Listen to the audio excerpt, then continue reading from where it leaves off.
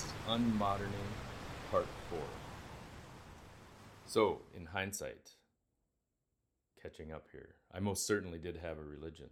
When I thought I had none, I had one. A religion is defined by your actions, not your words.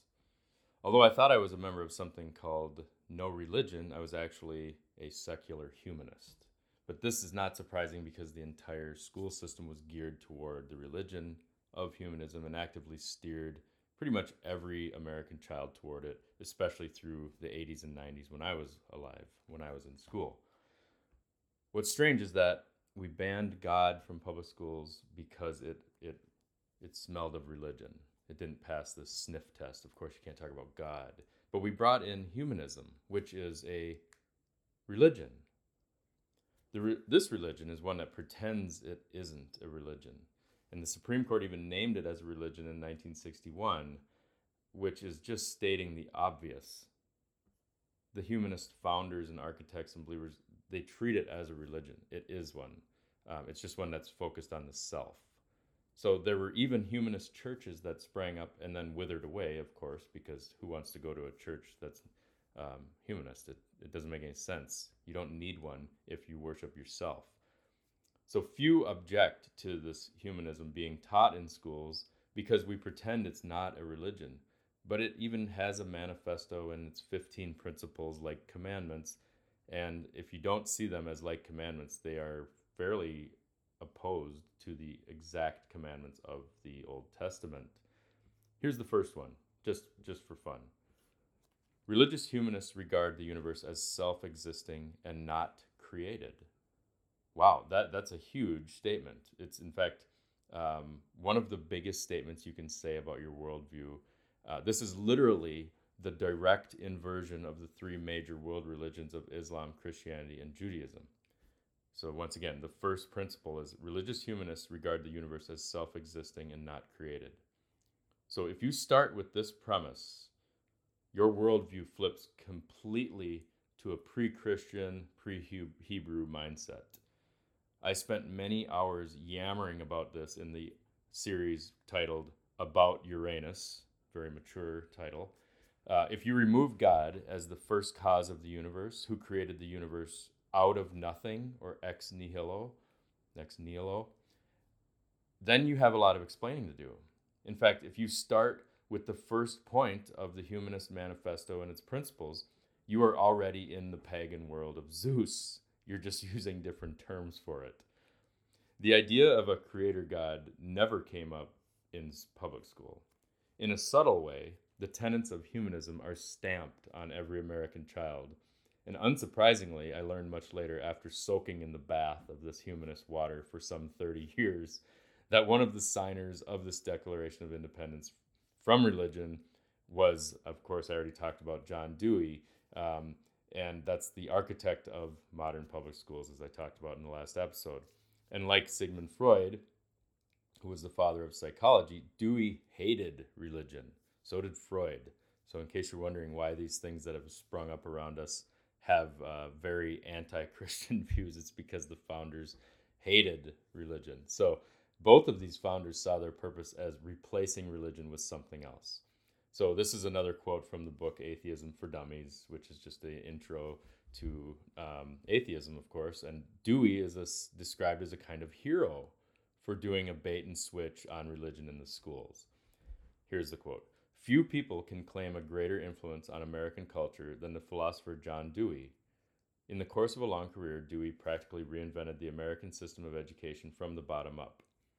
Dewey was also a key figure in the birth of modern humanism. But this approach was controversial, even among humanists, partly because he wanted to keep using the word God even though he didn't believe such a being existed. Think of how profound this is. The founder of public schools, or the architect of our curriculums, wanted us to keep using the word God even though he didn't believe such a being existed. Why would he want that? Why would he want that? Because he wanted to water it down and water it down and water it down until you didn't even know that it didn't mean anything. It just didn't mean anything at all. So today we are living in a period of time where everyone is scratching their head and wondering why our nation and world is slipping into disarray. Why is chaos coming back? The fragility of nations and institutions is being felt across domains. Everywhere you go, everyone you talk to is talking about this sliding. They can feel it. They're not prophets. They're not out there whipping themselves or living in the desert or eating locusts. It's people who go to work every day and have kids, and they can feel it. It's just the spirit of the time, which if you read the book of Judges or anything in the Old Testament, you know exactly what this time is. Once you get out of this tub of water that you've been soaking in and you look at the water, it's really no longer confusing to see what has happened and is happening. The water is filthy. 1 billion people are soaking in that tub and not realizing how soggy they've become. They can't understand why they feel like dirty dishwater, and they wonder how they can be in a tub and yet not feel clean. And we don't feel clean because we are living a lie. So thus, we have these strange rites that occupy so much of our modern life. And I use rites as R-I-T-E, like rituals. And you can see them in sports, in entertainment, in health, fitness, and technology. There's a book by Tara Isabella called Strange Rites, which is where I took the term from. And it's about this subject. Americans are, she says, embracing a kaleidoscopic panoply of spiritual traditions, rituals, and subcultures, from astrology and witchcraft to Soul Cycle and the alt-right. So there's all these buzzwords of things that come and go. Soul Cycle, alt-right. All of these things are just kind of buzzwords for this chaos that's coming up, including all the astrology stuff that's resurging. And why is all of this happening? Why? How can we explain this? It's very easy. It's all a substitute for God. All of it. For me, it was pursuit of experiences, alcohol, woodworking, triathlons, sports, skydiving, military service, my career, you name it. I probably tried it. A quote from Joshua Mitchell sums up the state of this constant seeking of meaning through the self. Homo sapiens is devolving into selfie man. And it is therefore to the manner of his falling into illness that we must attend, and to his experience of illness that we must appeal. I cannot prove it, but I suspect this is the path selfie man must take to recover an understanding of human nature. The prodigal son returns home only after he realizes the husks of corn on which he has been feasting nourish him not. This is the story of our times. It's one of spiritual crisis. It's one that the movie Fight Club talked about a lot, that our age is one of spiritual crisis. We don't have a great war. We have a great crisis of what do we believe in? Because not only has the word God become taboo, but most people who say the word don't really believe in it. Can I be that bold to say that a lot of people who say it don't really believe in it? Well, you just need to merely look at where people spend their time. Drive by any gym or baseball field on a Sunday morning and then compare those parking lots to how empty the church parking lots are.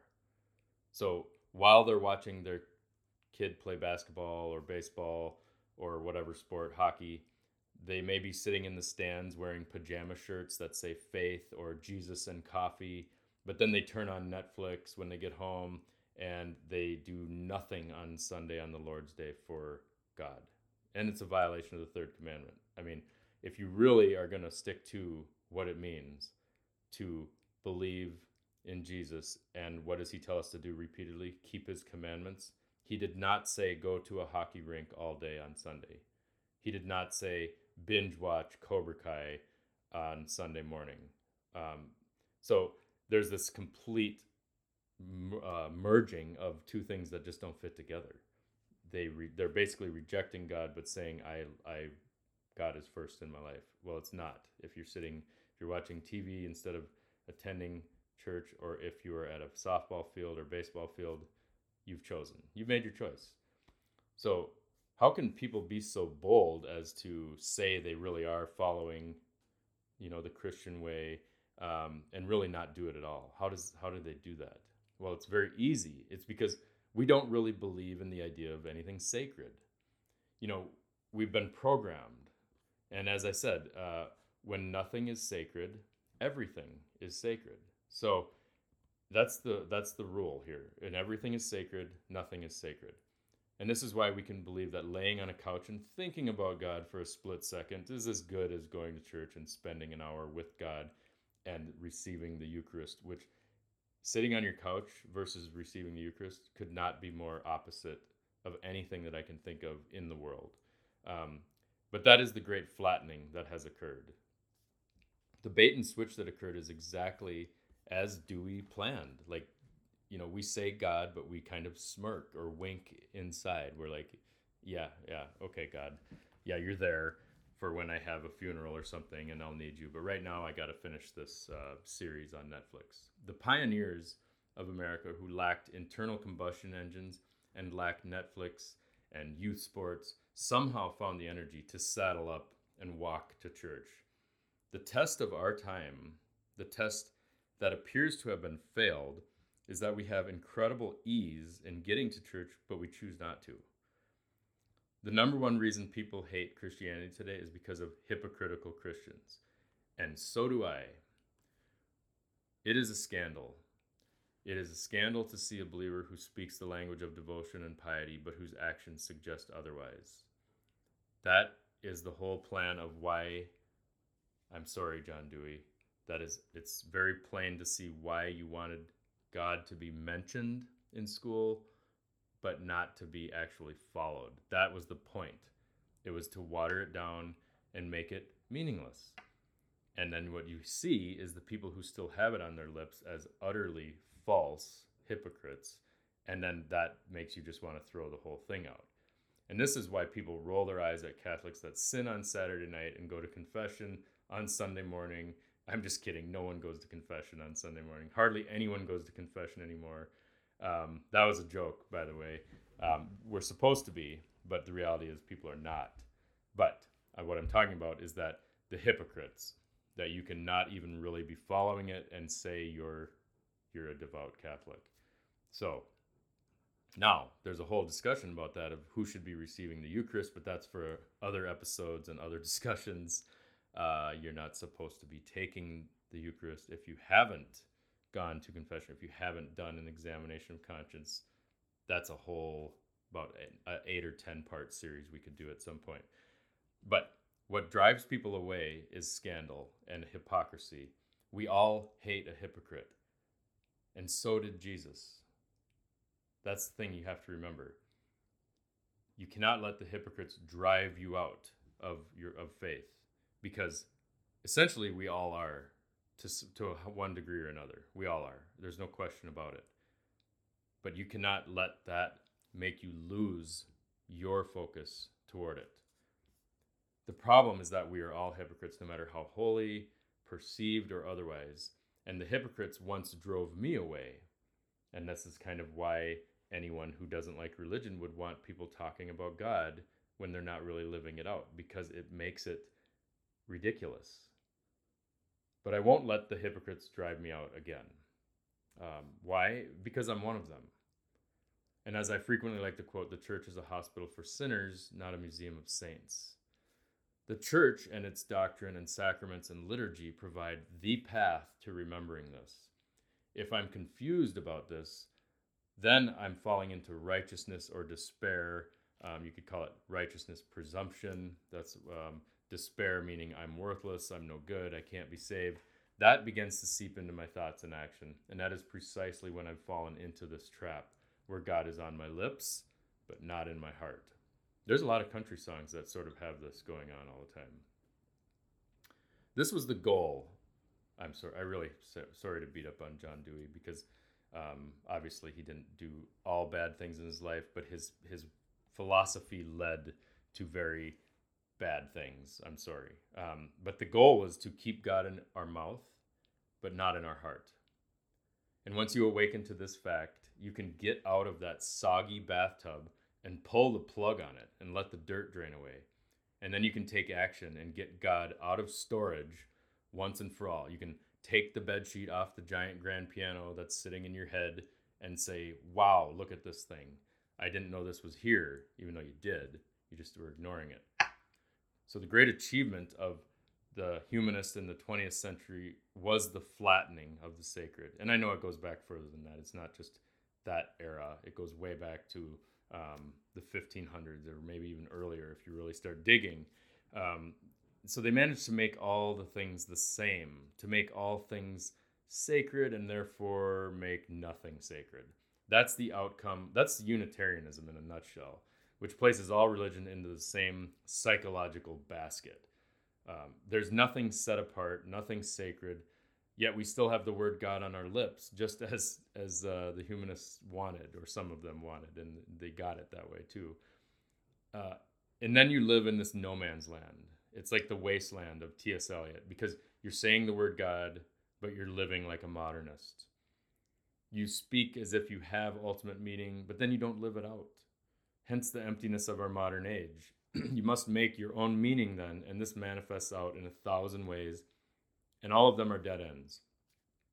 What is lost with God is ultimate meaning, and the vacuum is felt. It's the void, the abyss. It's this onslaught of meaninglessness that drives the pursuit of self-destruction and self-salvation. In fact, self-destruction is the easy one to fix because you can just turn around. Self-salvation is one where you think you fixed it and you didn't. It takes a long time to see that. Because if we cannot find meaning, we must either escape the problem or solve the problem.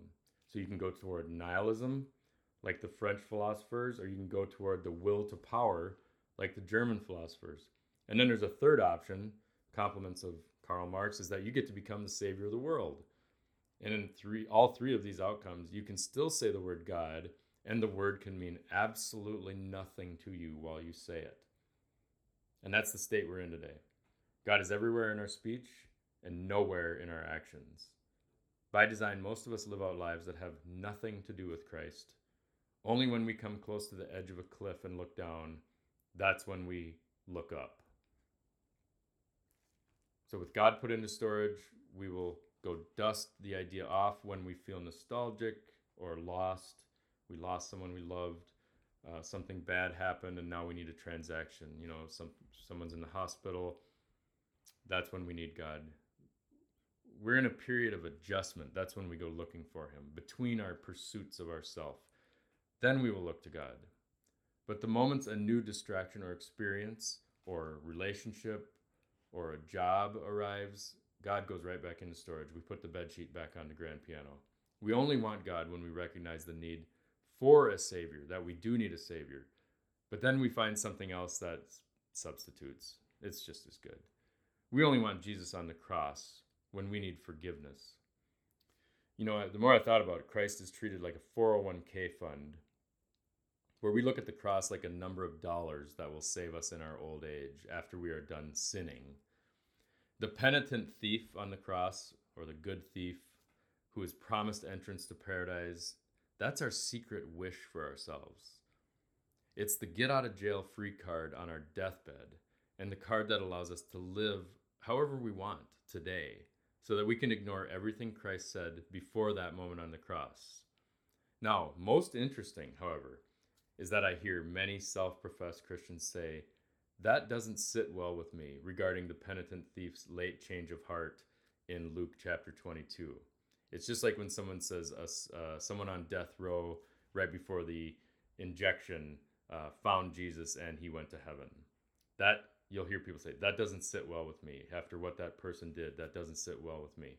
Now, in reality, those of us with the name of God on our lips, but whose actions lack any follow-through, we should be begging and hoping that the salvation of the good thief of St. Dismas is a possibility for us too.